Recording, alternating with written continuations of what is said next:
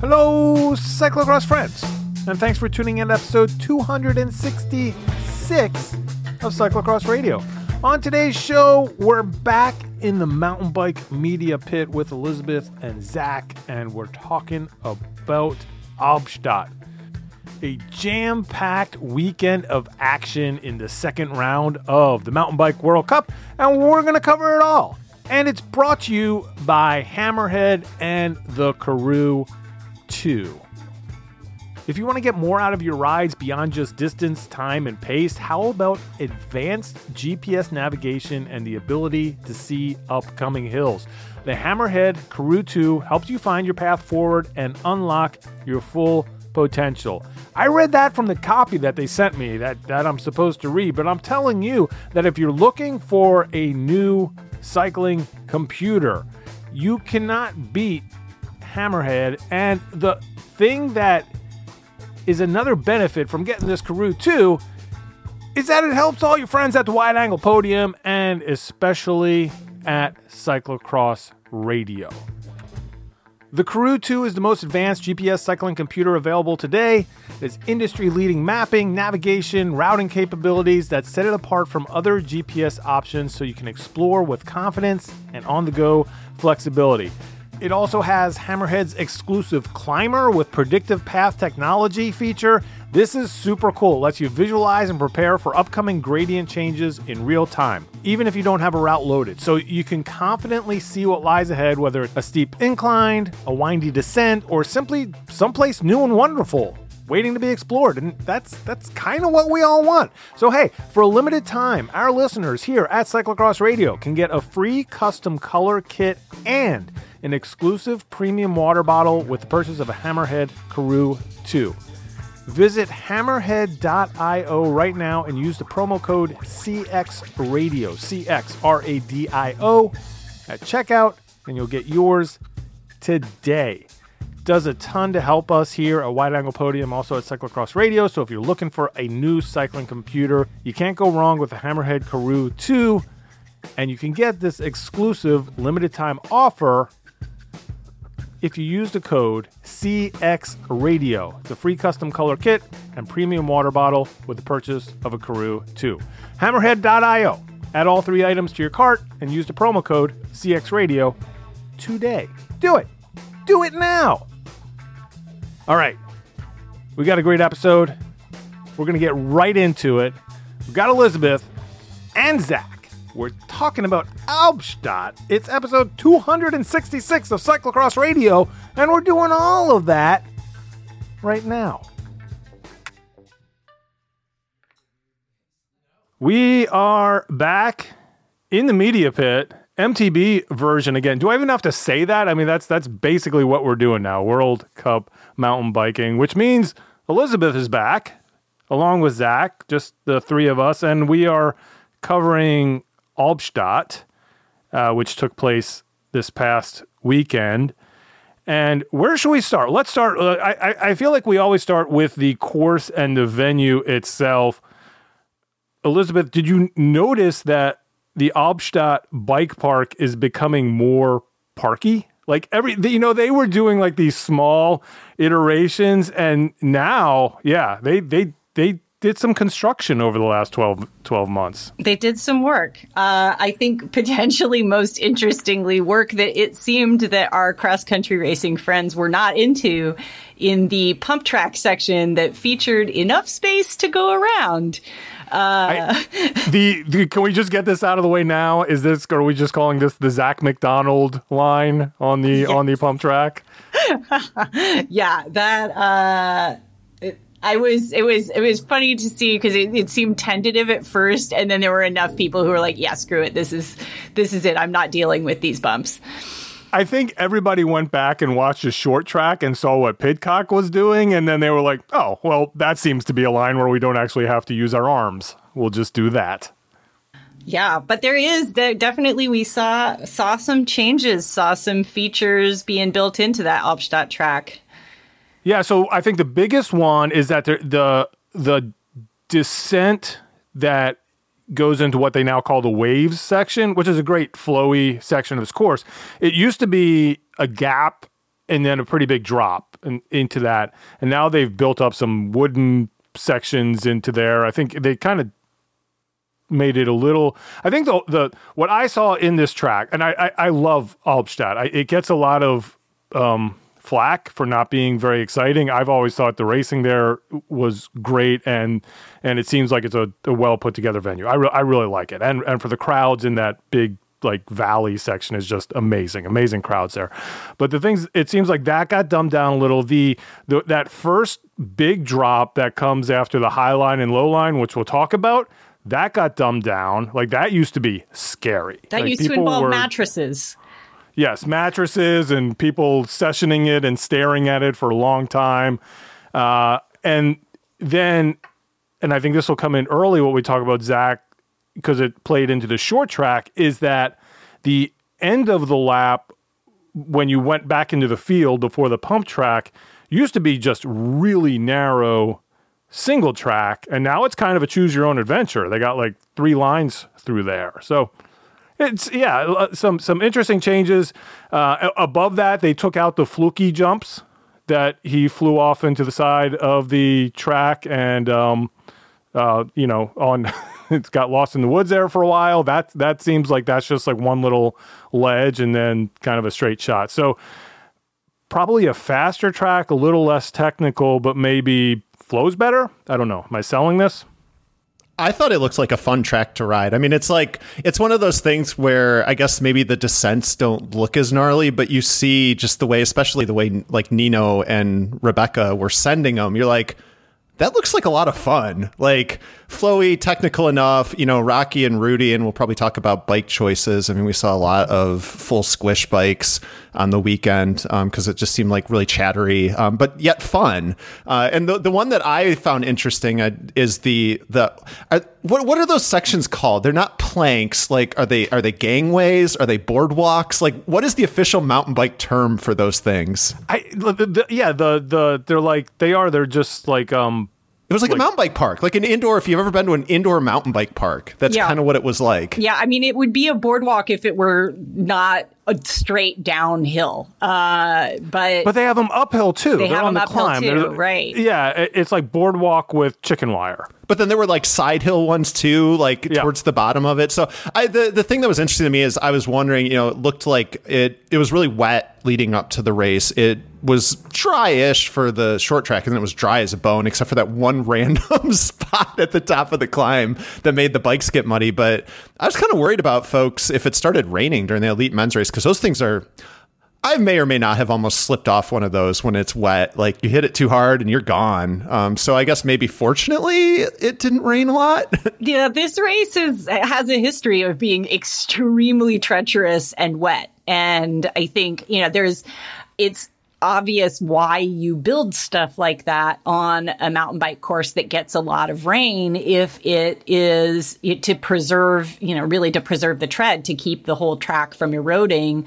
You need to build up boards and stuff like that if you're going to see a lot of traffic, which of course then inevitably gets slicker and snot if it rains on them. And so I think it's like we've seen some pretty tremendous crashes when it's been wet. It was interesting to me, I think, to watch in the cross country race them ride this course dry, which it's not like it hasn't happened dry before, but this dry, I think it felt like, oh, this is about as dry as this has ever been. Yeah. I've been there in a dry year and a wet year, and they're just like completely different races. And again, even going back to that wave section, one of the things that used to be treacherous in the mud is they used to have this big drop off of the last section of that's now gone. As to one, I think that Annika Langved used to piss everybody off because she'd get off and run it. And it just like pile up behind her with people waiting for her to make her way down.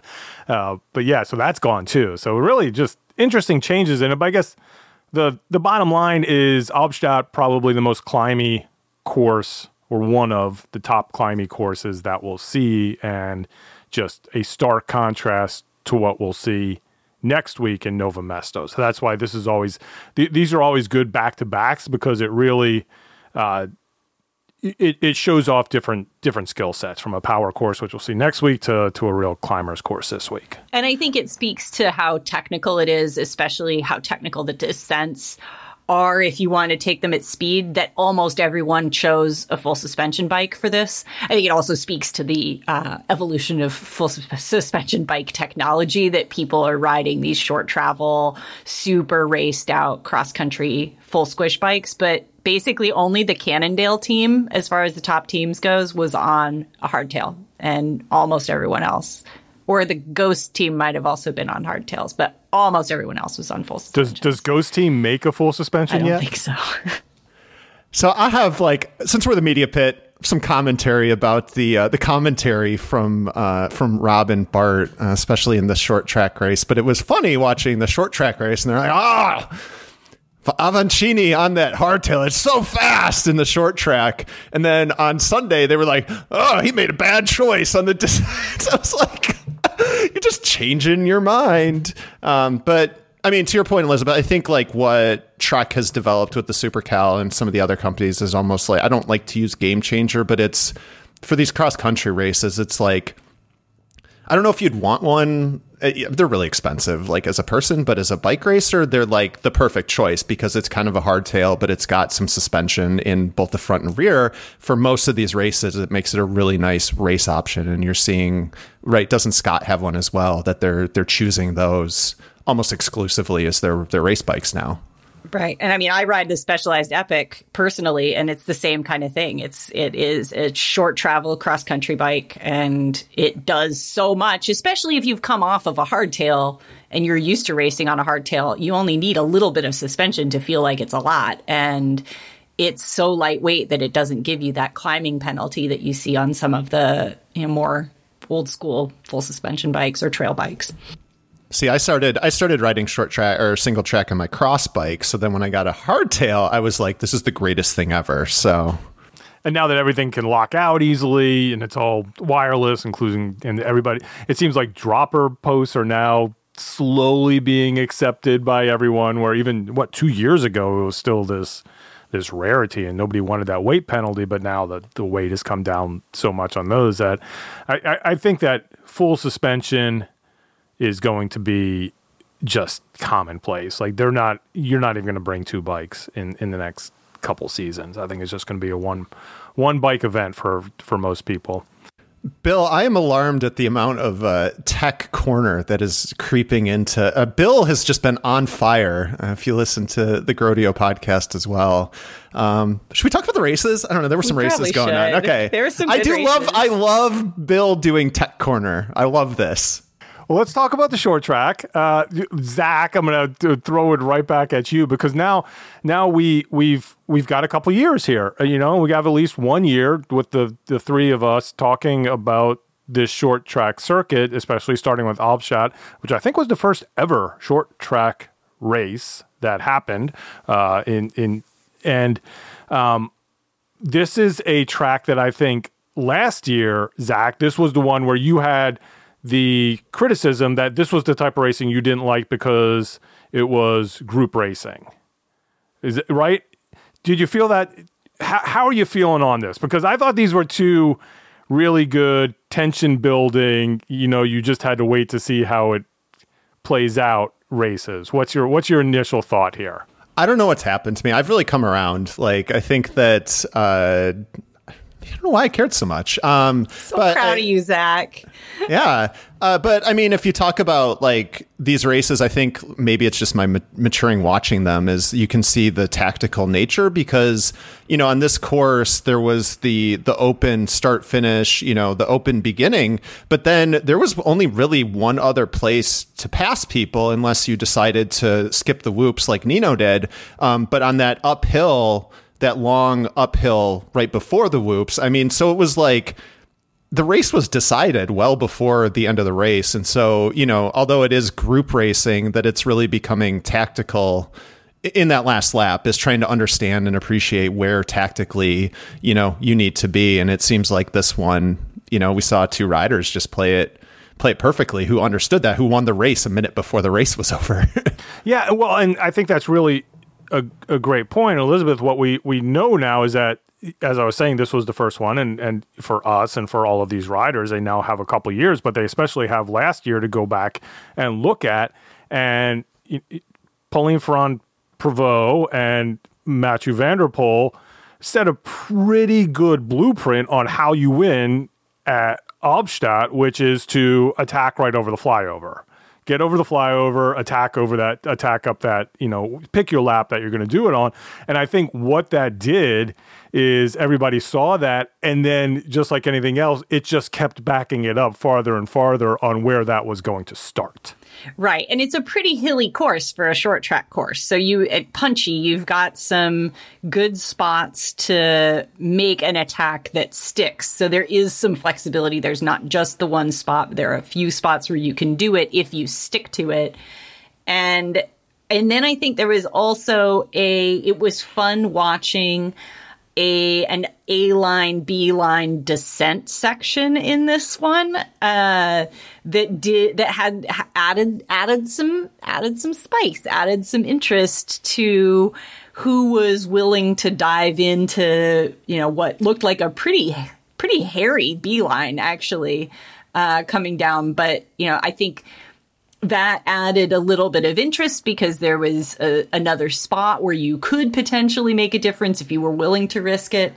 Jenny Rissveds, I think, is, made best use of that out of anybody in the women's race. But yeah, it was, I think seeing those tactics play out, seeing Pauline know where and when she needed to move up, was great. It was fun to watch. She was in like 30th place after the first lap. Like she was way back. You're like watching. You're like, is that Ferrand Prevost in like 24th place or whatever? So, yeah, she was able to move up, but at the same time, I mean, should we go to the end of the race or? I mean, let's do it. I mean, So she got punked. I mean, I feel like until this ends, Bill, we just need to turn it over to Elizabeth and let her gloat and let her bask in the glory. I mean, you are the chief Rebecca McConnell correspondent of this podcast, perhaps in the world. So do it to her. How'd she win? In the world. Yeah. So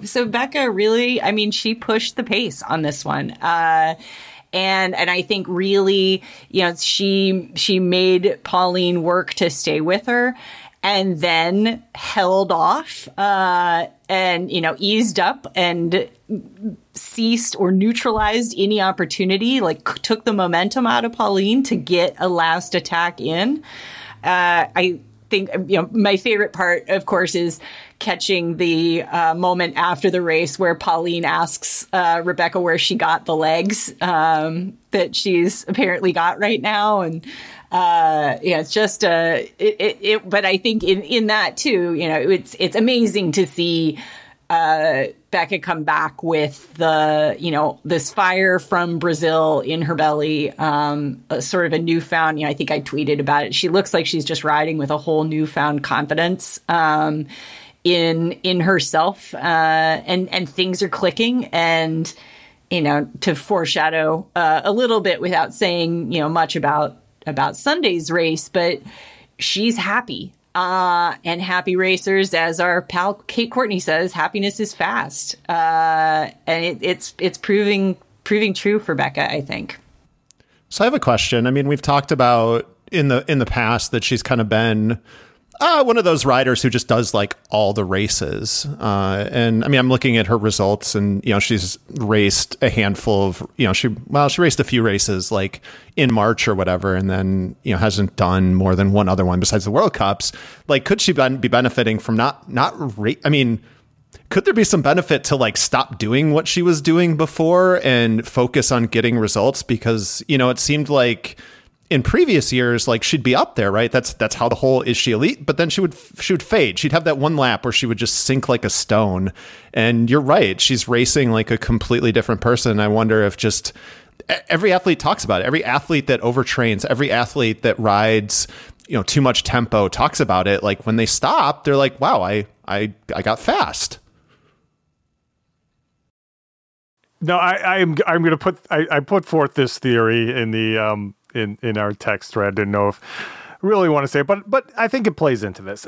One of the factors that Beck McConnell now has is that Dan McConnell's not on her team anymore. They're not racing together. And I think something that they really loved doing is training together, traveling together, and racing. And it was just that adventure life that they had. And it was pretty awesome to follow, but they would hit everything. They would go to the World Cup, and then they would be, hey, we're getting in the car, we're driving to Austria, we're doing this race. We're getting in the car, we're driving to Germany, we're doing this race. And they would just race and race and race. And I think just loving it life-wise, but now Dan's not with her doing that anymore. So I think part of that incentive for her to do it, I'm guessing, I don't know, but this is just my theory, is that since he's not there, she's able to take that time off because they're not doing it to have fun and go race and do what they do because they're bike racers. Yeah, you've heard it. You hear it so many times. I mean, I just remember our guy Vinny B in cyclocross season last year being like, I didn't know you could rest. Like, was I not training hard enough? And then he had his best season of his career. So another rider, I mean, foreshadowing in this race. One thing that it seems really interesting that's been fun is it still seems like there's not this top tier. It's not like the same people every week. And we're getting some, I won't say randos, but we'll say different riders who are cracking and I like that mountain, but I like the wide angle podium. I think it gives you more people to talk about. It makes fifth place something to talk about. But Alessandra Keller was really aggressive in this race. And, she was one of those riders until the end of the race that was really animating it. And I mean, spoiler alert, she had a pretty good day on Sunday too. So it was cool to see her come in hot, coming in feeling good, and being able to kind of carry that through, from Friday to Sunday. Yeah, I think I was really excited about that. I think I actually put down for Sunday that she, in some ways, was the ride of the day. And I think, she's only a couple years older than our current crop of young elite racers in the women's field. I think she's 26.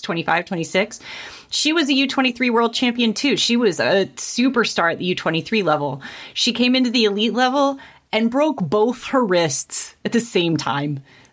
She had 2 casts on at the beginning of the season. I think it actually happened at Albstadt, but it was early in the season, and it took her out for, a year basically, which in a year where, and I think that was maybe her second elite season. So she hadn't really had that sort of breakthrough thing. Plus we're at a time where, she's enough years ago that this wasn't as popular, that the broadcast wasn't as widely watched as it is now. And so it's great to see her sort of come back from that injury into form. And, basically missing out on a whole season at that point, kind of breaking both of your hands at the same time. It's you can't ride at all. You can't do anything. Yeah. And the other thing that she has going for, how sometimes not my favorite thing to do, but we'll do top American in a race. Pretty good on her part here. Top Swiss rider, meaning beating out Jolanda Neff, Sina Frey, the world champ in the short track, and then also Linda Innergran, who's usually been up there at the front. So if nothing else, that's something to hang your hat on. Pretty great day for a Swiss woman. Yeah. I think it's okay to do top Swiss rider. So the other one that, Bill, you were talking about staying healthy, and we saw the illness that ravaged the Trek team tent at Petropolis. Jenny Rissveds stays home, skips it. Seems like it was a smart play for her. She said that she was sick leading up to it, made the decision to skip that race and train and not deal with it. They talked about in the broadcast, Flukiger kind of blew it. He got to Petropolis too late. So smart play from her. And she had a great weekend. 3rd place to start it off on Friday. So smart for Rissveds, I think. Yeah. Also, I think we all love Jenny Rissveds, and she said it as much. Her short track strategy, Pauline, we talk about, is just super crafty. You were saying she's back in 30th place, just picks her spot, and then just wasn't able to do it this time because, to get off on a tangent, but if you look at the road, Beck McConnell's strategy was kind of the sprint train strategy. If I go as hard as I can, then you can't attack type strategy. Rizvez just does that the whole race. Her thing is like, I'm just gonna make y'all work. You know, I'm gonna go to the front every chance I get, and I'm gonna push it, and I'm just gonna try to get gaps and try to win this off the front. And you know, she's able to do that and still hang on for third is pretty freaking amazing. I mean, she's just super strong. So maybe like that's a good segue to something for the men that I was thinking about. I mean, we had Schwartzbauer, the hometown guy. It was funny, like throwing down just massive watts over and over. But like you've got some teams, especially like Specialized has a number of riders, and it seems like, I don't know what your thoughts on this, Scott, but like it seems like you could use more team tactics. I mean, he neutralized the front of that race for so long by just riding like a beast, but then like he fell apart at the moment that Sam Gaze literally used him to win the race because he just fell apart. Do you think that at some point, like on a course like this, maybe we'll see more team tactics of like expending a rider like we're watching Legion, you know, just destroy the front of a bike race in the road? Mountain bike's just not built like that though, right, Elizabeth? I mean, there's so much individual... But we used to see it with Kate and Annika Longvad when they were teammates a little bit. Like they would make Kate do the work and Annika could sit in and then Annika was fresh for the finish. Like, was it the same as road tactics? No. Was it trying? Yes. And I think it was at least, it looked explicit that was Kate's job. It is possible, and it could be helpful. Yeah. Absolutely. And yes, we have kind of seen it in the past. But I just think it's when everybody's on a 2-year contract and their job is to podium at bike races, as opposed to somebody who's making 6 figures on the world tour to get somebody to the top of the hill and then just take the rest of the race off. I think it's a much tougher sell because everybody's in it for themselves. A little bit more like Formula One. Exactly. Okay.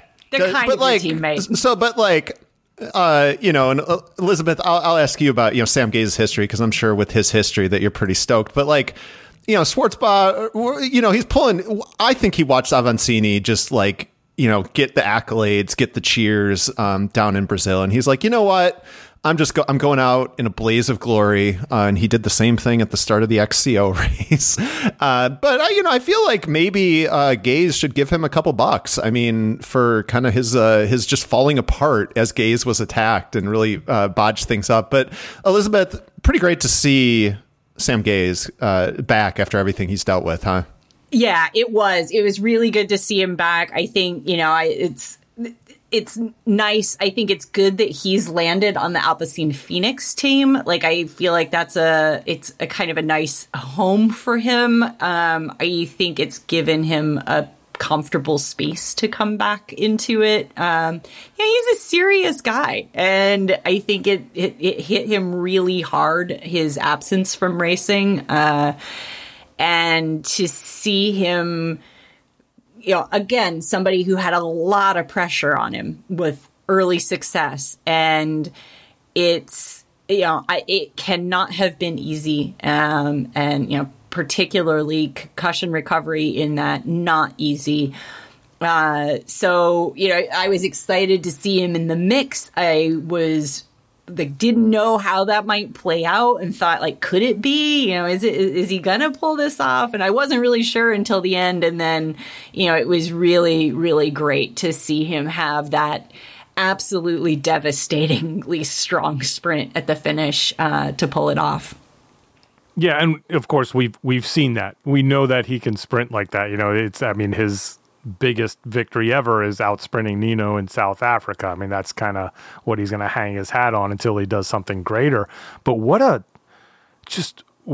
difficult rider to try to figure out. And he knows it too. I think he's trying to figure it out himself. And that was because he'll be great and then he'll just be awful. And he's just like, just doesn't know what's going on from week to week or how he's going to perform, or from weekend day to weekend day.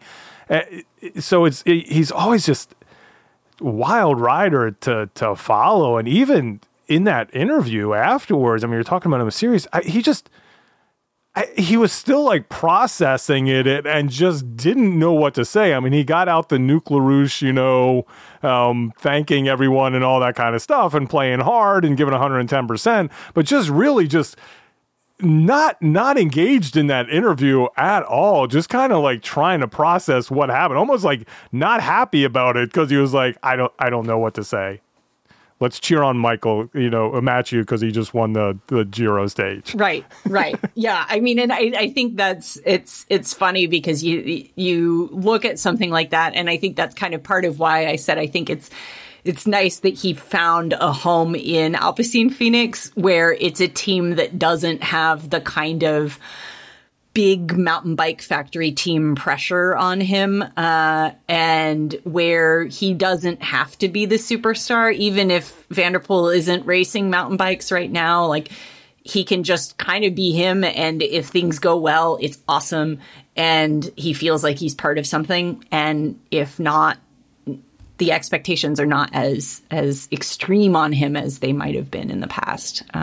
And I don't even think he was signed to be a mountain biker on this team. He was signed to be a road racer. He didn't even know if he was going to race mountain bikes anymore. So just to have him back in there is great because, yeah. I mean, he's definitely adds something different. And I think when we get to the cross countries part, there's a comparison I want to make with him as well. But yeah, let's get to the racing, Zach. Yeah, so, I mean, we're going to talk about the race. I was going to go to a trivia question to do later. Okay, let's do a trivia question. Well, for the listeners, I mean, so we had Sam Gaze, he won this short track race. So who are the other riders who have won the Albstadt short track race? I think it's just Van der Poel, right? Yes. So Bill, I thought you were going to lead with this. I thought for sure Alpecin Phoenix, it's their home track. I know. I was predicting that this would be your lead-in. That was my prediction. I was going to say, "Oh, Bill, we were thinking the same thing." So the trivia question later we'll get to. But can we talk about the commentary? Because I said I would do it, and guys, I think that I love Rob and Bart. Like, they do a great job and like they really build the excitement. And Bill, can we get your Rob impression again? Oh, so this deserves a full on and I think it shows the place that cyclocross holds in the world. Our guy Rob and our guy Bart, like. Pidcock? So Pidcock was here, which was awesome. Did he race cyclocross this year? And then, Rob's like, I don't think so. And Bart's like, no, he didn't race cyclocross this year. He's been racing on the road in those spring classics.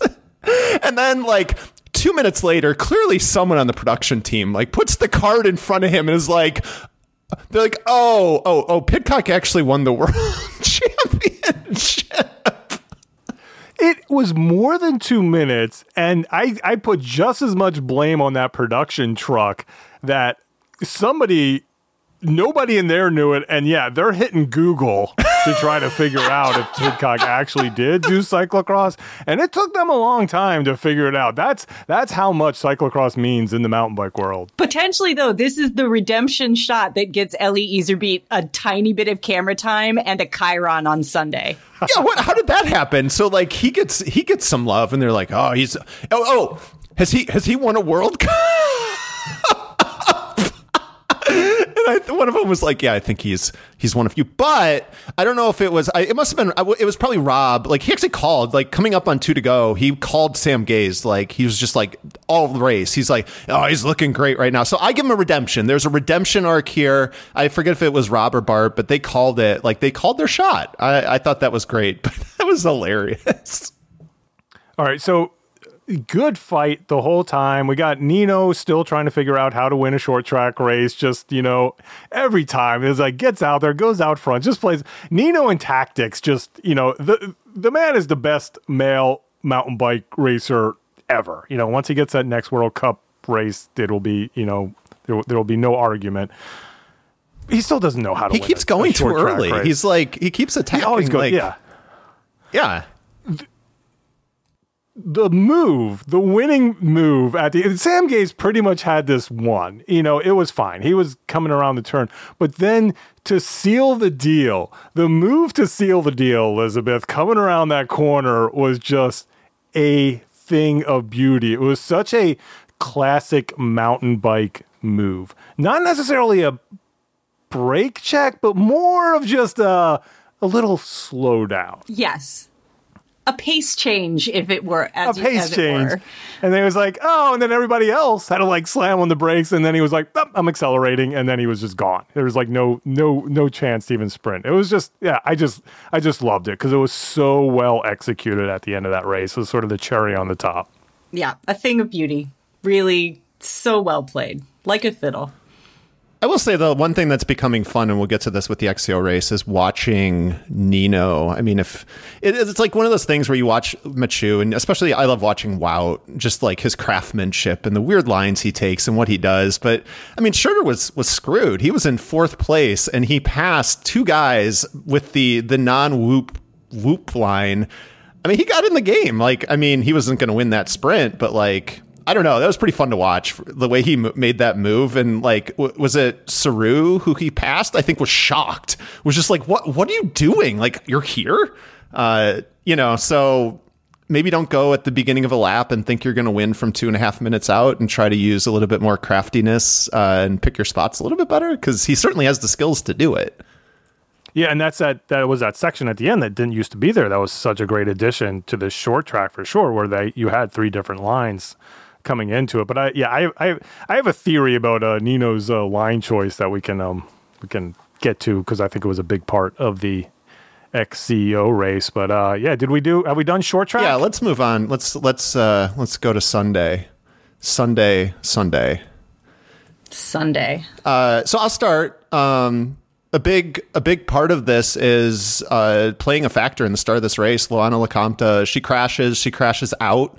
I don't know how much she was injured, but that relegated her to a 4th row start. And we saw, at Petropolis, 1st row start, she's up there. She really was the one who dictated the pace and said, hey, y'all are going to follow me. So Elizabeth, as the chief Becca McConnell correspondent on the face of this planet, do you think that factored into her strategy? Because I think she took over the Loana Lecomte position of, she made the race. She's like, I feel great, and what are y'all going to do? Do you think that was played a role in that?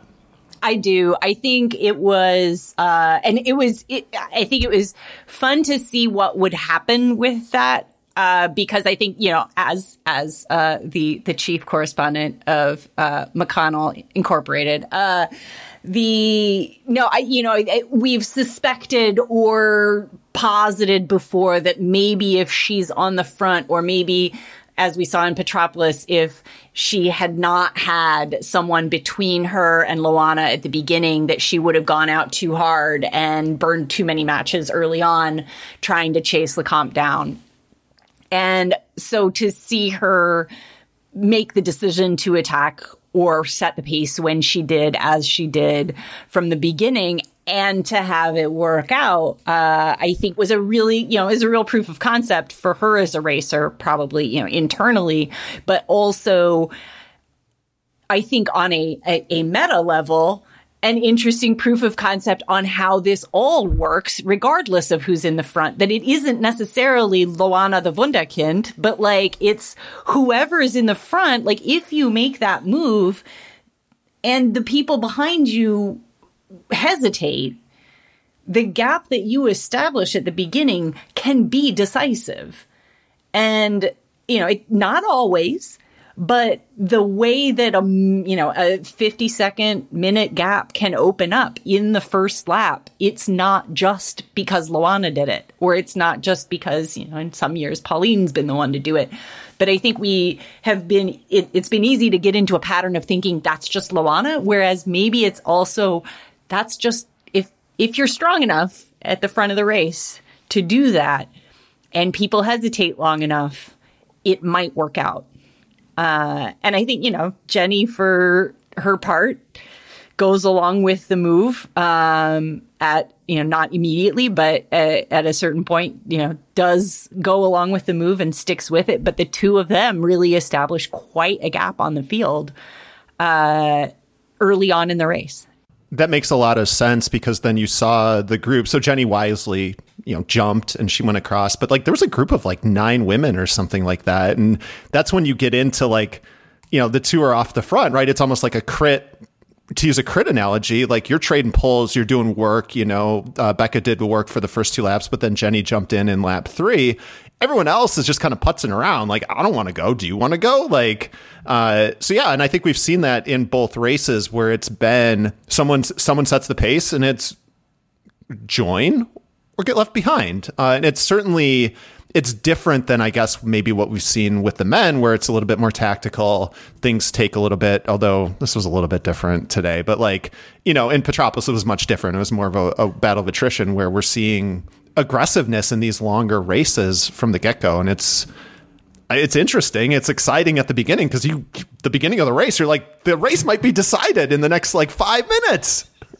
Right. And I think it's, what's interesting about it too, is if you think about the psychological energy that you're spending, if you are in that, do we chase or don't we chase, or am I taking up the chase or are you taking up the chase? And you see this in road racing all the time, where a chase group is arguing about who's going to close and the solo rider is off going, 5-10K an hour faster by themselves into the headwind because the chase can't get organized. And to see, even if it's more subtle in the mountain bike, like there's still mental energy being expended around a sort of look around, who's doing this, is somebody else going to help me, blah, blah, blah. Whereas if you're on the front, or if you're one of 2 on the front, that energy isn't being expended on that. It's being expended on, let's keep this pace up and, keep charging forward and try to, measure our effort, not to mention that you don't have somebody in front of you messing up their line. The other thing to take into consideration with this track is that they have a start loop, which is supposed to make it more fair for everyone to have a shot to get to the front. That's a fiction. It doesn't happen, and it bottlenecks pretty quickly. And what it means is that then it is truly, if you did well in the short track, then you are the ones that are in that position that you're talking about, Elizabeth, where you're doing that tactical riding, in that second group, where in this race, what we had is, I think, 2 of the strongest riders in Loana and also Mona Mitterwallner, who had to fight the whole race just to get back into position. And Zach, with better short track results, is this a different race? I mean, Mona Mitterwallner is the one, I think, that everyone's like, oh boy, we need to look out for her. So I have a question first. So, I think in my write-up over the bulletin, I called them the 2 Wunderkinds. I love that word. But Elizabeth, also, you're the chief German correspondent. My understanding, it's a German word. Can we use it for Loana? Because Mona is Austrian and is this a little, can we do that? I need a ruling here. Heaven forbid I start some sort of geopolitical drama calling a French woman a Wunderkind, but I should say this did come out of my native German speaking. I used to speak enough French to know, but I think it's fine. It's like Schadenfreude. It's a universally understood German word. That's what I figured you were going to say, but I figured I would bring it up because of your German background and that you used it as well. Bill, like, I think we were supposed to get to see this battle at U23 Worlds last year, if I'm not mistaken, correct? Loana got injured or sick and missed it, but this was kind of what we were looking for. It just that we ended up getting to see it in a battle for third. Pauline was there, kind of, Keller, I think, got dropped off, but, it was the 2 of them. And so you talked about, Bill, I was going to say, you were talking about riders trading blows or whatever. Those 2 were going at it. Oh my gosh. And speaking of trading blows, literally at one point, it looks like Mona blows her nose on Loana. in anger. Like, I don't know if I caught that correctly, but it sure looked like I'm going to snot rocket on you because this is, it was pretty spicy on the boardwalk, like the little paint trading on the boardwalk section. What a race.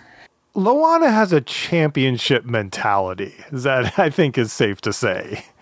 She expects like she should be there, which is great. I mean, I think that's what you need, but it definitely, I mean, just with her relationship with Pauline and I think probably some other riders coming up that, she's kind of marked and she's kind of earned that, but she's also able to back it up. So it's awesome. It's good for the sport. Well, and I don't know the source on this, and maybe we'll be seeing this for a long time, but I mean, Mitterwalder is already calling her shot. She wants to be the greatest mountain biker who's ever touched a mountain bike.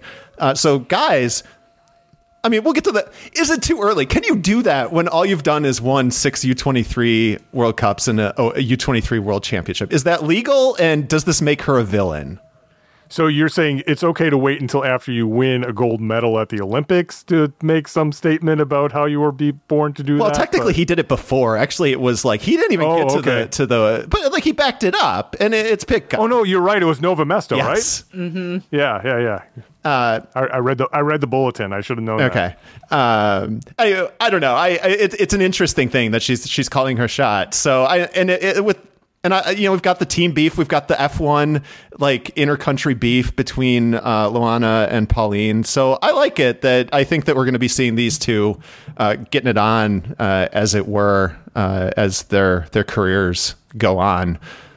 Well, and I think generally, too, I mean, this is speaking more broadly, it's exciting to see, we started off talking about the Swiss and, how many Swiss women have been involved in dominating this sport where you see maybe one good rider from each of several other countries.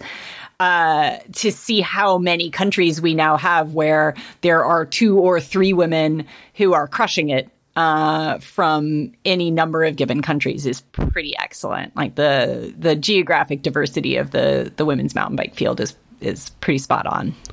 So let's go to the moment. Elizabeth, we had the dual climb. It's kind of got like the steep, short, long, shallow. So you've done a lot of mountain biking. You've seen this feature. Like which route would you take through that feature? Which would be your walk me through. What are some of the advantages, some of the disadvantages? Because we also saw, so we saw which line the winner of this race took, but we also saw Pidcock kind of attacked in the same place, but he went the shallower way. He didn't need the steep way. He did the same thing. So you could attack either way potentially. So walk me through what are some of the advantages, disadvantages, and what were you thinking seeing kind of the two routes that our top 2 contenders took? Yeah, there is, I think what makes this choice exciting is exactly kind of what you're getting at is that you can do it with either line. It's dependent on how you commit to the attack and what kind of a rider you are.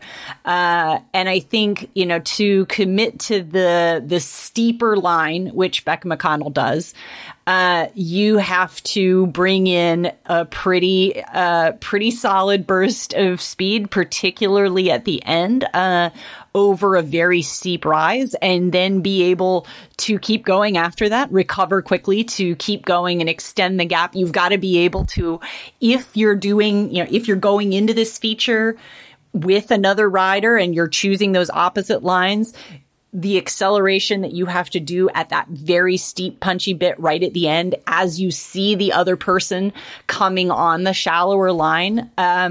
There's a level of commitment there that I, as someone who prefers descending to climbing most of the time, would probably choose the shallower line for a little bit more steady application of power and maybe a slightly longer attack rather than a shorter and sharper attack.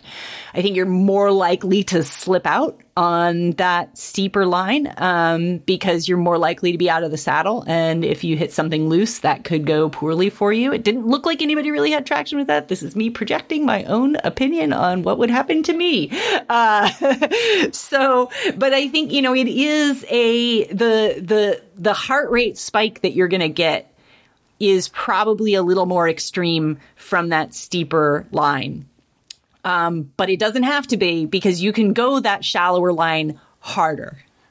This is why Michael should be here, because this is one of these great opportunities for him to ask, which one's the A line? And I don't think there's an answer. I mean, if you had to, I think that if you looked at the flow of the track, the lower line is the A line, because you don't have to reintegrate it into it. It goes straight up, like Elizabeth was saying. And I think that higher line, why it is more of a risk, is exactly what you're saying, Elizabeth, is that not only do you have to like go twice, but you have to make a right turn in the middle of your attack. So you basically have to attack to watch where the other person is, and then attack again after you make that turn, which just sort of can kill your flow and your momentum. So pretty great sort of like, I'm the boss here move by McConnell on that spot. And they weren't in a situation, which I think we'll see more in the men's race, which I'd like to come back to this section about that reintegration and just how it works in the field. It can be dicey. I mean, it's not every sport that you have to zipper merge. Right. And I think, the one of the things that I find interesting about this question of A line and B line, and why I think some of it comes down to rider preference and rider style, is even on the last lap, Becca McConnell is all in on that line. Like, that's her line. That's the one she likes. That's the one she wants to do. She doesn't have to do it. She's got plenty gap to not do it if it's harder or riskier for her. But she's committed. She's all in. She knows that it's an advantage for her from the previous lap, presumably, or just in general. And she just knows maybe it makes her feel good and jazzed, because doing a like punchy attack like that, even if you're by yourself, like if you succeed at it, that's a boost of adrenaline because you did it. And then you're setting up to go into some drops, and you're going to get a tiny bit of recovery. Well, and you get a little recovery before too. It's actually a nice little bit, because you get that recovery on the downhill where you can flow into it, and then you attack, right, and then you drop and recover again. And I think year to year, if you look at that section, I'd love to go back and sort of analyze that. I think the high versus low of what is preferred changes race to race. Every year it seems like it's a different line is the preferred line. And hear me out here, Bill. What if there was a person, we'll call him William S., who has a history of doing videos of such a thing that people seem to really enjoy watching. That could be a good one. We should track that person down. Okay. All right. Sounds good. It was interesting watching this because, Becca was really pushing the descents, and it was funny, talking about Rissved's on Friday, taking that inside steeper line, because she was just getting smoked on the descents. But, and she would come back and, listening to Becca after the race, she said, Jenny was being really crafty and stuff. And it almost felt to me when McConnell went that, like, either A, Rissved's was really tired, or B, she just completely fell asleep at the wheel. Like one of those situations where, we're together, this is going to the last lap. She wouldn't possibly attack here. So in a way, I mean, if that's the case, it was just absolutely brilliant by McConnell that she was just like, she lit it up. And it almost looked like Rissved's was just pedaling through the section and came out of it and was like, oh shit, like she's doing the thing. And super impressive. And then, McConnell looks back and she's just like, I'm all in. So I don't know which it was, if it was maybe a combination of both, but brilliant move. It was awesome to see. I mean, you love seeing, as a cross person, you just love seeing features make a difference. And, McConnell just picked the perfect time, and it was really neat to see. Yeah, Jenny did indicate that she was pretty cooked. Okay. Right. So I think, Becca got her effort-wise. And I think, Jenny, to her credit, did a solid job hanging on to position when it looked like, Mona was really surging and, came within, under 10 seconds of her at one point. And it looked like, oh gosh, okay, Jenny is sinking here, is really losing a lot of time, but, was able to turn the pace back on again enough to preserve that position to the finish. Yeah, and I was a little surprised, because it was down to 12 seconds going into, I think, like the second climb or whatever. And, McConnell was up she was ahead by like 9 seconds the split at the top of that climb, and then like 23 at the bottom. So like Rissveds was just not descending well. And you look back and you're like, how did Mittenwaldner not catch her? Like, one, she took 20 seconds out on the climb, so I don't know. Rissveds clearly got like a third wind or whatever and was able to put in some good time on the descent and then all in on the climb. But I was just like, looking at the numbers, I'm like, what happened? Because she just was not descending well on that course.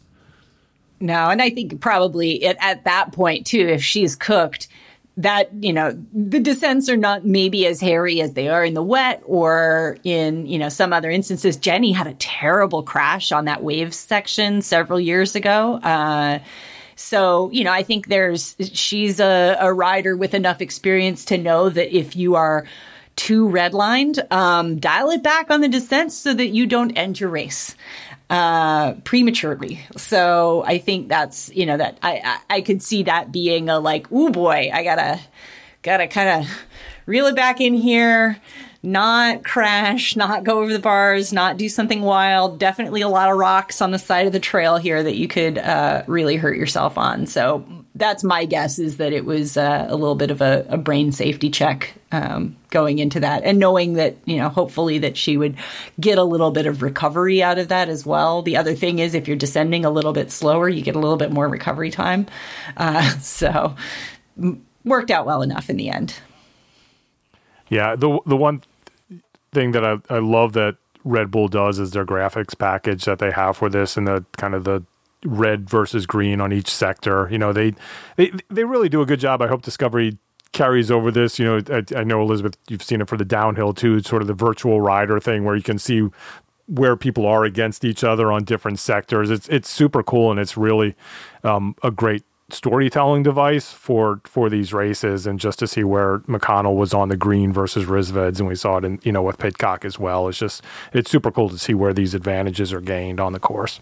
Yeah, it's great. I mean, my parents were visiting, and so we had it on TV with my parents, and who are not fans of the sport generally, other than me being their daughter. They're just sort of marginally aware that it exists, and that kind of data, those kinds of graphics are so helpful for people who are new to the sport, not to mention people who are really into it, to help you understand and illustrate something that's really complicated to follow if you don't really know it. I know I've talked to people who race on the track, on the velodrome, and think like, my gosh, if you could do half the kind of graphic treatments that Red Bull does for mountain biking for other disciplines in cycling, the way that would make it more accessible to new fans. It's just, I like you said, Bill, I really hope Discovery knows what the hell they're doing when they pick this up, because it would be a real shame to lose that information.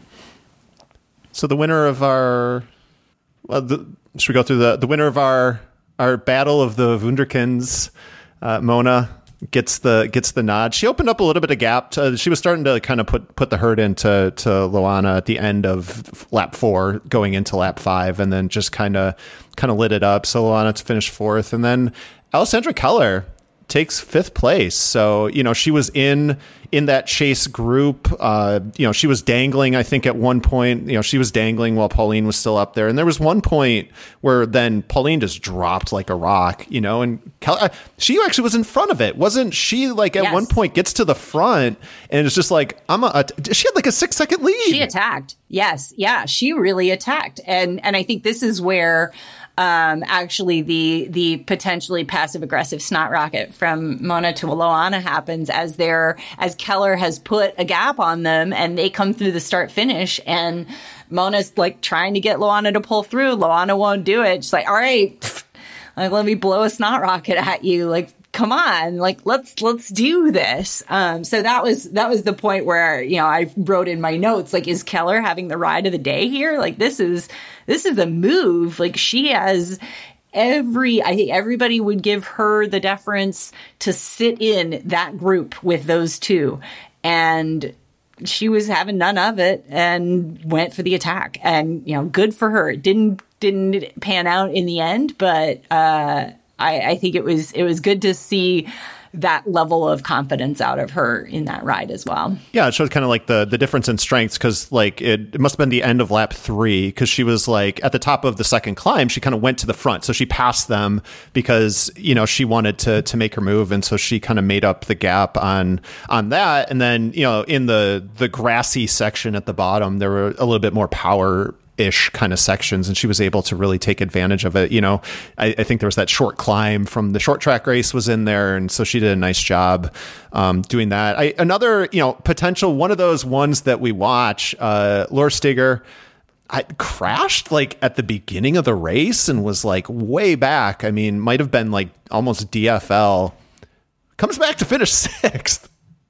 Like, she's on good form right now. I mean, she had a really nice race in Petropolis. It's one of those that kind of flies under the radar a little bit, but it's one of those where if you're a competitor, you're like, I will make note of this thing that she achieved in this race.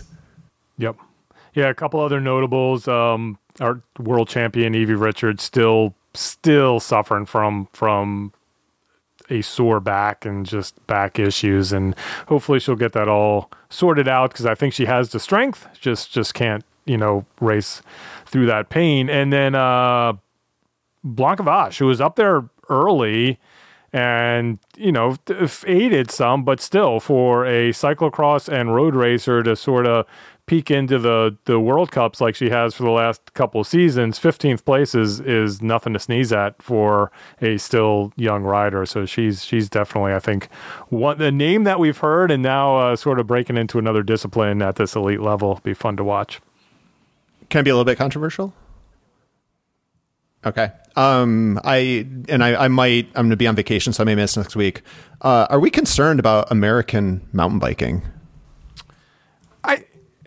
Let's wait until next week. I think I think that for riders like Haley Batten, riders like Kate Courtney, Nova Mesto I think that'll be the gauge. I think that's a race that is somewhere that. Okay. Well, I would say right now, I think the only rider who would say I am excited and happy from the Americans of how my season is going is Gwendolyn Gibson. For sure. Top 20 in this race? Absolutely. Yeah. I mean, she's kind of like, she's up there. She finished 19th or whatever. She had 2 great results at Petropolis, and it's a rider that, I don't think gets talked about nearly as much as any number of American women. But I mean, she's got to be pretty happy with the results she had. So I will perhaps jump in for the sole purpose of raising that. And, Chris Blevins, just sick, not feeling well. I mean, he had 2 really bad races. So, I mean, it's not just the women are, our hope on the men's side, not doing so hot right now either. Yeah. And Haley had an okay day. She wasn't happy with it, but she did finish 17th, finished with Evie basically. So not where she wants to be, but I think, not the worst either. For sure. Top Canadian, Jen Jackson, friend of the show. Yeah. Should we move on to the men?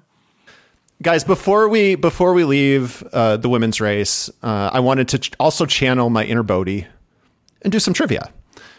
So it was noted on the broadcast, the short track race started in 2018, I think was the first year that we did short track. It was noted that with McConnell's queen, I don't know, that was like a Freudian slip or whatever, clean sweep.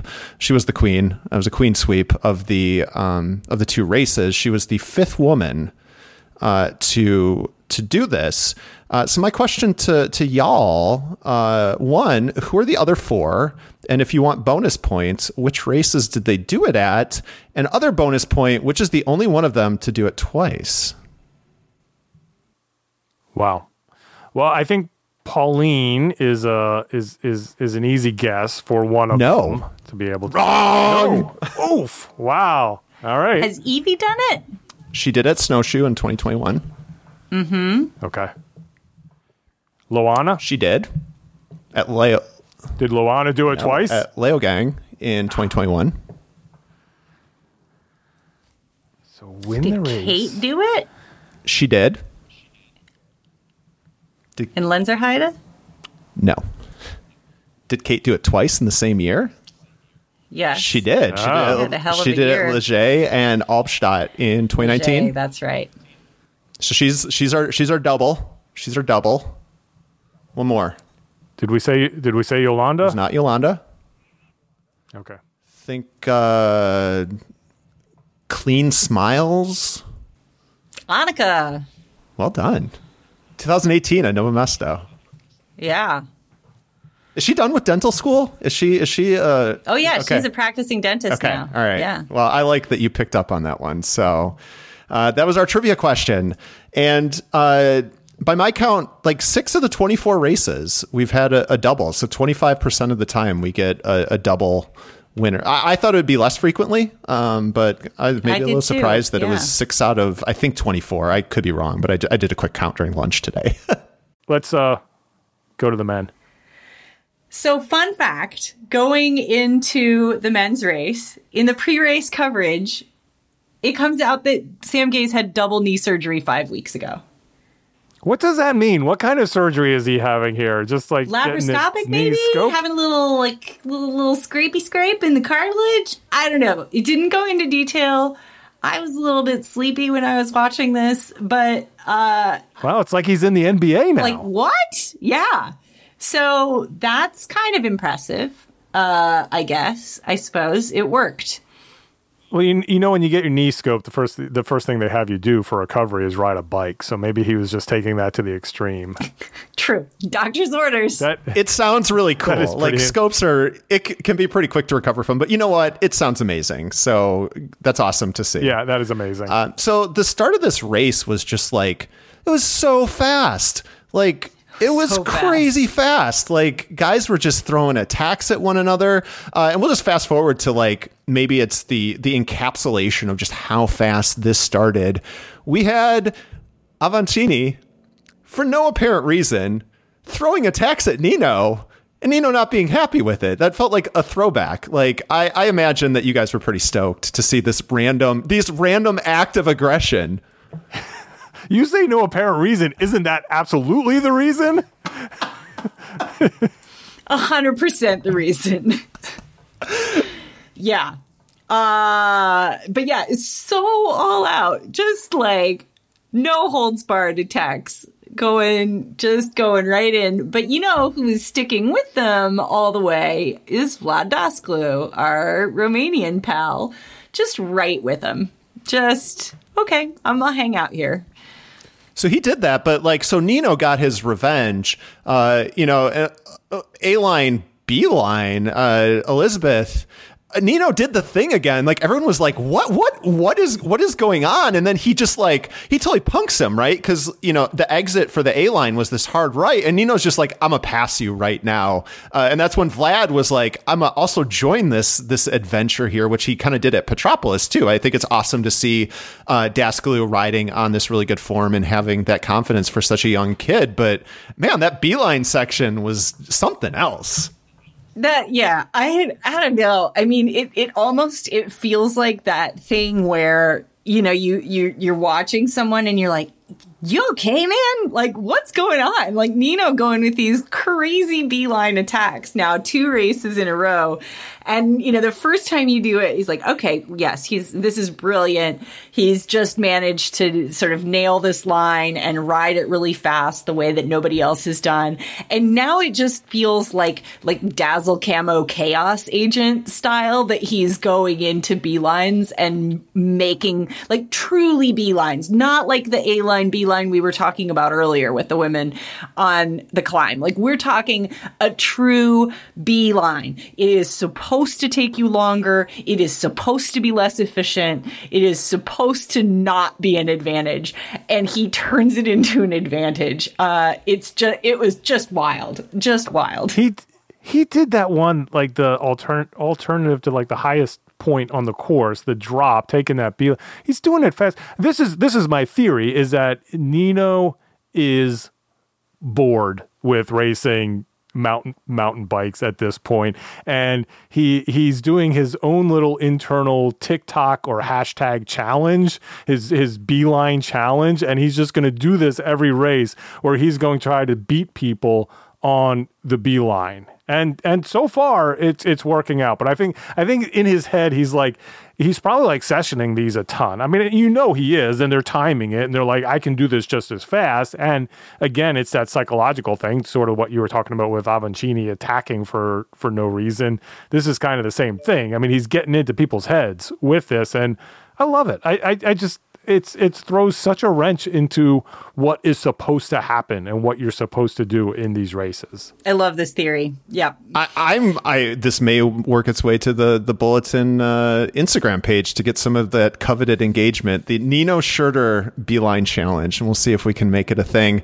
I like too that, Avancini is becoming, he's almost like this the Washington Generals, of these races. And my point being is at the start of, so Nino and Vlad get off the front, and this was the start of lap 2, I think it was. And I'm struggling to remember, but it was one of the early 2 laps, and Avancini's leading the chase, and Pidcock's like, guys, maybe it was the second climb. He was like, guys, I've had enough. And so, Pidcock bridges. So it was lap 1, second climb. He jumps around and he begins the chase, and, Fluky comes across, and, Karad did his best. And, that was the gap. That was the 5 riders at the front. So I just thought it was funny. He's this foil, for Nino. And then, he's there kind of on the front, and Pidcock's just like, I'm going to go race my bike now. He's like Marco Pantini. He's Il Pirata of mountain biking. He's just out there. He's going to attack, and then he's just going to quit. It's like done. So can we talk a little bit about Pidcock and that pass to get up to the chase? And I think it's a key factor in why Pidcock does well at these races, and he has something that I think that a lot of the mountain bike field doesn't, is that he knows from road racing how to get to the front of a pack.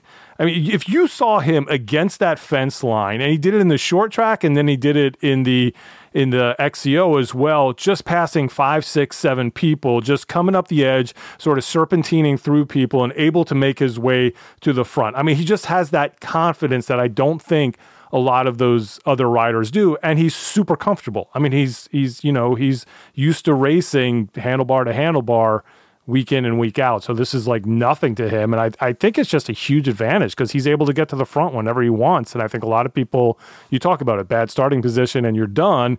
Not for him. I mean, he just knows how to do it, and it's not an issue. Yeah, he sees spots to move up that most mountain bikers don't see. And I think that a lot of people are, and with good reason, gun shy about shooting a gap that looks kind of small, about going around the outside where it looks like there might not be enough room.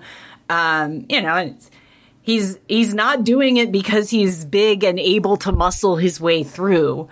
It kind of, there's almost an element of like roller derby to this, where he knows how to find the gaps in the pack and weave his way through it. But I think you're right, Bill. Like, he knows how to position himself and how to make those moves within tight spaces that I think a lot of mountain bikers, frankly, like they're not conditioned to pass or move around a field that way. And it is risky. Like, it's definitely risky to have wide handlebars that can catch on stuff. You're not able to tuck yourself in quite as tightly. But if you're willing to take the risk, it can pay off, and he's making it work for him. Can we please get more roller derby references? Like that, sure. Please, we do too much basketball. I want more roller derby reference. If you can keep doing that, that was a great reference, because I can envision what you're talking about, kind of like the shorter person who can weave in and out or whatever. So I like that you guys bring this up. I guess I was thinking about you're looking at the short track race and you're like, oh, Pidcock must have an advantage because he's a really good cyclocross racer. And it's looking at that race, it was just so different. It was so tactical, and it was like making the move at the right place. But now you're talking about where those some of those skills of picking your lines and having the confidence to ride a sketchy line and commit to it or whatever. It seems like that's a space where that's coming into play. And we've seen it with some of the short track races last year where he was doing some kind of like sketchy stuff. But you're right, like both from the road and cross, picking lines and being competent. we've all done it. We've ridden with people who aren't confident. And like, if you're a good bike handler and feel confident, you can bully your way into spots because other riders just won't take them. So, well, he's a triple threat in this. And I think that you're onto something there with the different skills, and the cross comes into play as well. And you look at sort of the culture of these different sports, and I was, it's kind of how I was talking about the A and that B line and having to reintegrate yourself and the zipper merge back into the group. If you look at just straight road racers on that, the road culture is you let the guy in, you wait, you do it, everybody plays together, we're in this bunch until the end. You look at cyclocross, that didn't happen. And somebody's going to come up there, and if they see you, they're going to speed up to try to make you stop, to try to make you crash into that tape, because that's position.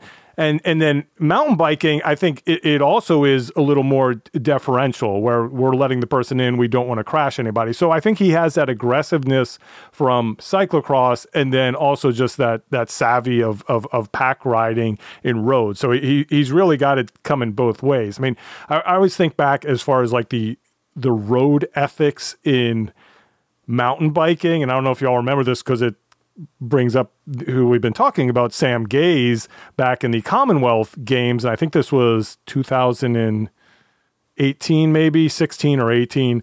And it was in Australia. It was Sam and Anton Cooper, both New Zealanders, who were basically racing each other for the gold medal in the Commonwealth Games. And Sam was in front of Anton, and he crashed.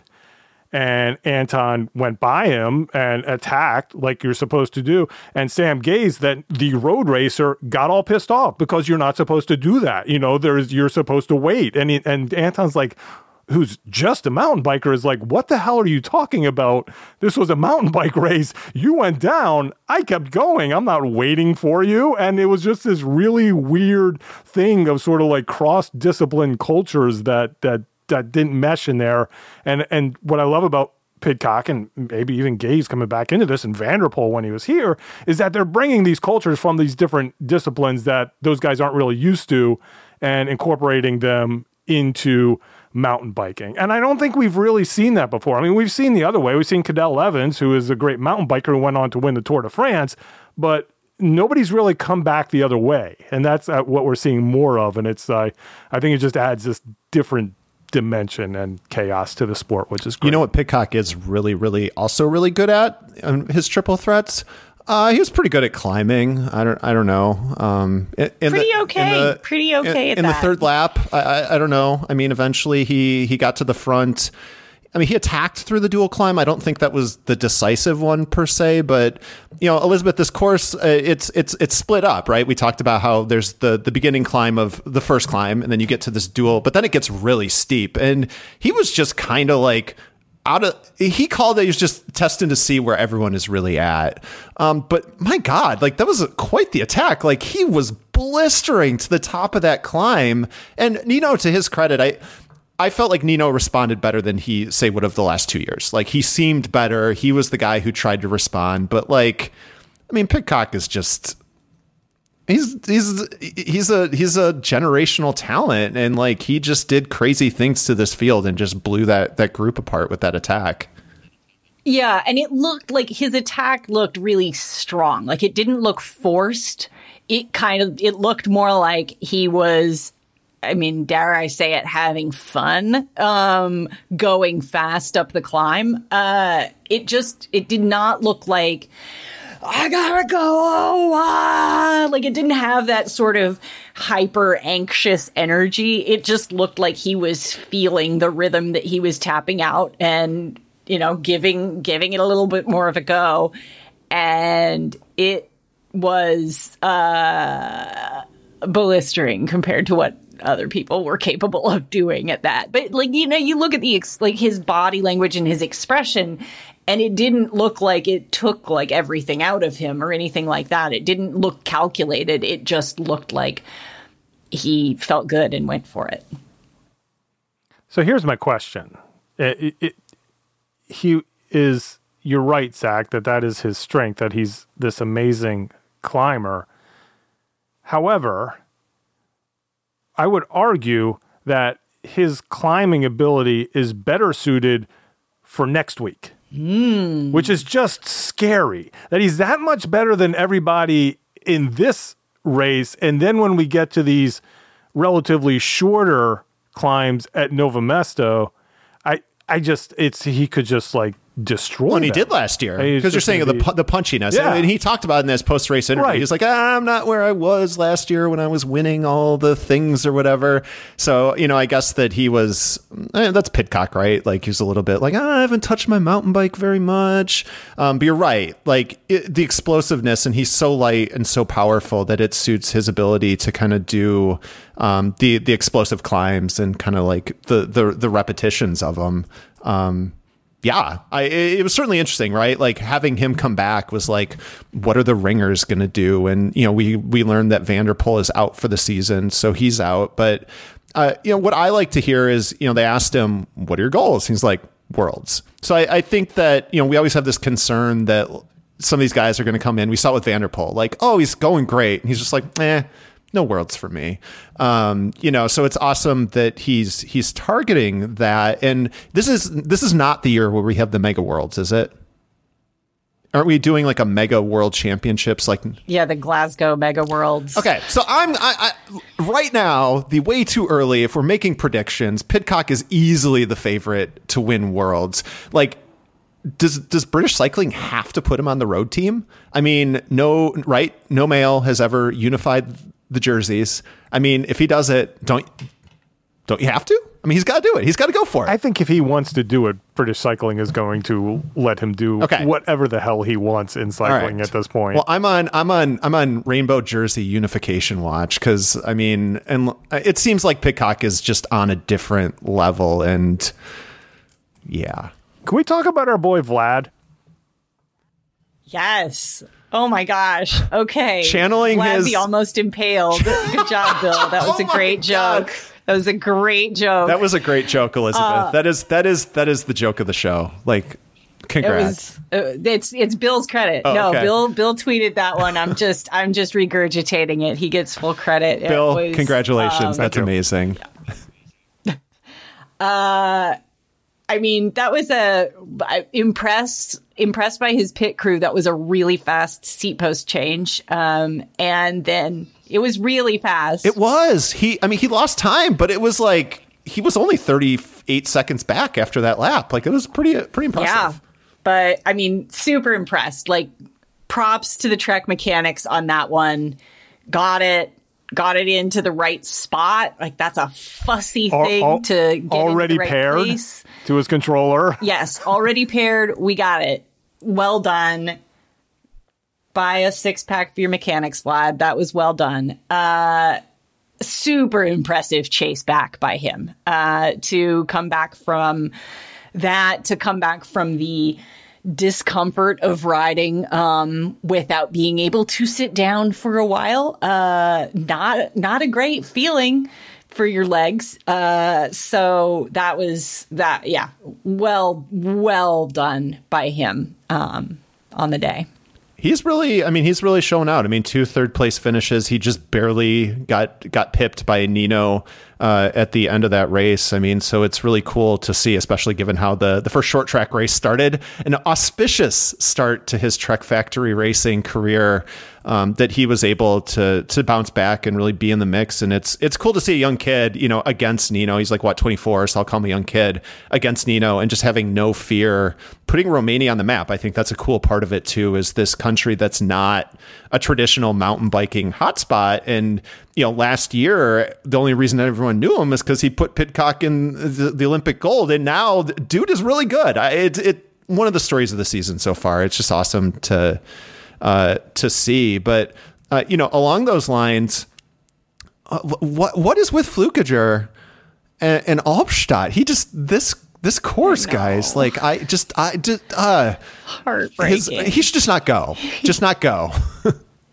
Yeah, maybe he needs a rest weekend for the Albstadt course. It was heartbreaking because he was definitely looking pretty spicy. I was worried that he would look too spicy, and, really send it. But bummer to see him flat out and at a place where he had a pretty significant distance to go to get that flat changed. So, yeah. Also, didn't end up with the highest finishing position, but Alan Hatherley, I think, clocked the fastest lap of the day. Pretty impressive ride, from him overall as well this season, I think, seeing somebody really as an emerging talent in him.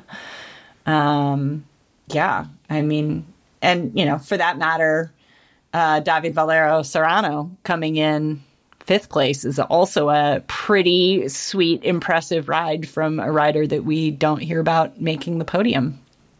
See, that's why I love this. I love the wide angle podium is we have this like kind of 5th place spot. I feel like we've been seeing it in these races. It's one of those that happens like at Cyclocross Worlds. There'll be someone who finishes 5th and you're like, where did that come from? Like, I look all the way back to like Magali Rochette in 2017, like just this memorable ride for someone. And I love that we get to have these every week. So I'm always a proponent of the wide angle podium. I love to see it. You love to see these riders that are able to withstand the early barrages and just ride within themselves and do what they need to do to move their way forward, while riders who thought maybe they were in contention are just exploding left and right, have that slow and steady and get some recognition for it instead of just being in 5th. And you're in 5th and on the podium, and I love to see it. And we saw it in both races here this weekend in the XCO races. And then also, just want to shout out Gerardo Ulloa Arevalo, Mexican guy, who sort of came onto the scene with that Nova Mesto short track win a couple years ago, and then I think has kind of struggled a little bit to find his footing again. So really cool to see him still strong, top 10. I think he'll start moving up as well. Yeah, that was great. I was going to shout that one out too, Bill. I'm glad you mentioned that. And he was really like in the mix. It wasn't a fluke that he was sort of ended up in the top 10 out of attrition or anything like that. Like he was really in the mix of the chase groups throughout the race, he was a guy that showed up to Bonelli one year and nobody knew who he was and was just like riding away from like Blevins and every sort of the top of the North American field there. And I'm like, who is that guy? And now we know.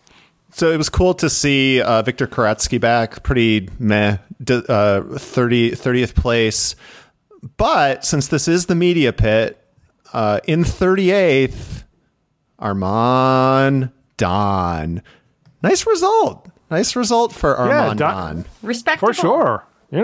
Around Lars Forster, around some other mountain biking guys. Alpshot seems to be the place that, I guess it's the closest drive for most of the Belgies, and that's why they do it. Because I know in the past, like Tom Mason used to show up and do that race, and Quentin Ehrmans would show up and do that race. So yeah, the Alpshot seems to be the Belgian World Cup if they're gonna for cyclocrossers. And Ailey took a DNF. And we had who do you think top Canadian? Who would you guess? It's one of the Desseras. The Desserai? A Desserai? Go ahead. I had already looked, but go ahead. Sean Fincham. So we had Peter Desera and Andrew Lesperance were battling for second best Canadian. They were battling for the honorary Michael Vandenham position in this race. So big crash for Lesperance. Started putting in some good laps near the end. So hopefully he'll have a clean race at Nova Mesto. So we get to do it all over again. I mean, we talked about it with the excitement, and this block of racing, I think, is just one of the most exciting of the year, right? We're super stoked. Everyone's eager for it. And we get two great races, two classic races in a row. So it'll be fun. I'm glad we get to do it all over. So exciting. And also, before we conclude, shout out to some other cyclocrossers in the U23 women's field. Crushing that podium, our girl Puck Peters getting her first World Cup podium in third place. And then the French cyclocross champion, is it Lean Berkier, taking the win. Yes. Didn't Puck finish second? Oh, I thought she was third. Maybe she was second. Yeah. Podium regardless. Okay. We're contacting the Wide Angle Podium fact checking crew. Oh, wait, no. But yeah, no, Linnea Berkier, I'm not even going to say her name, but I mean, she's been getting some, I think she won the first race as well down in Brazil. So one of those talented young riders that she was kind of there. I mean, it's been well established, the level of talent among the Dutch women, but she's one of those riders that could kind of crack through. So it's cool to see her have some success. I mean, we love our Dutch friends, but also to have some non-Dutch who give us some excitement. So there'll be some hype going into this season to see what she can do in cross if she continues her success in the mountain bike. You're right. Puck was second. My apologies to Puck. You've got to stand up for the Becca McConnells of the world. I got to stand up for the Gingers. My one postscript to this episode, when I was just like perusing down there at the results, I did see Dan McConnell was there and was racing. So my whole theory about Dan and Beck not being together at the same place may be incorrect. So he wasn't in Brazil. Yeah. If you were yelling at your podcast machine earlier, I take it all back. Did we do it, Bill? I think we did it, Zach. We'll see you in a week for Nova Mesto. Hang in there, kid.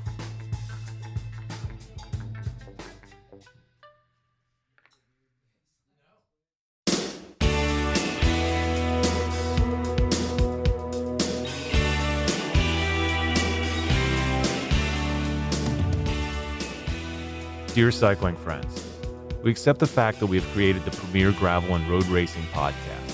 And we don't think you're crazy to ask us who we think we are. You see us as you want to see us, in the simplest terms, in the most convenient definitions. But what we found out is that each one of us is a hobby blogger, a gravel pro, and a curious newbie. And you can find us on the Wide Angle Podium Network. Does that answer your question? Sincerely yours, the Grodio Podcast.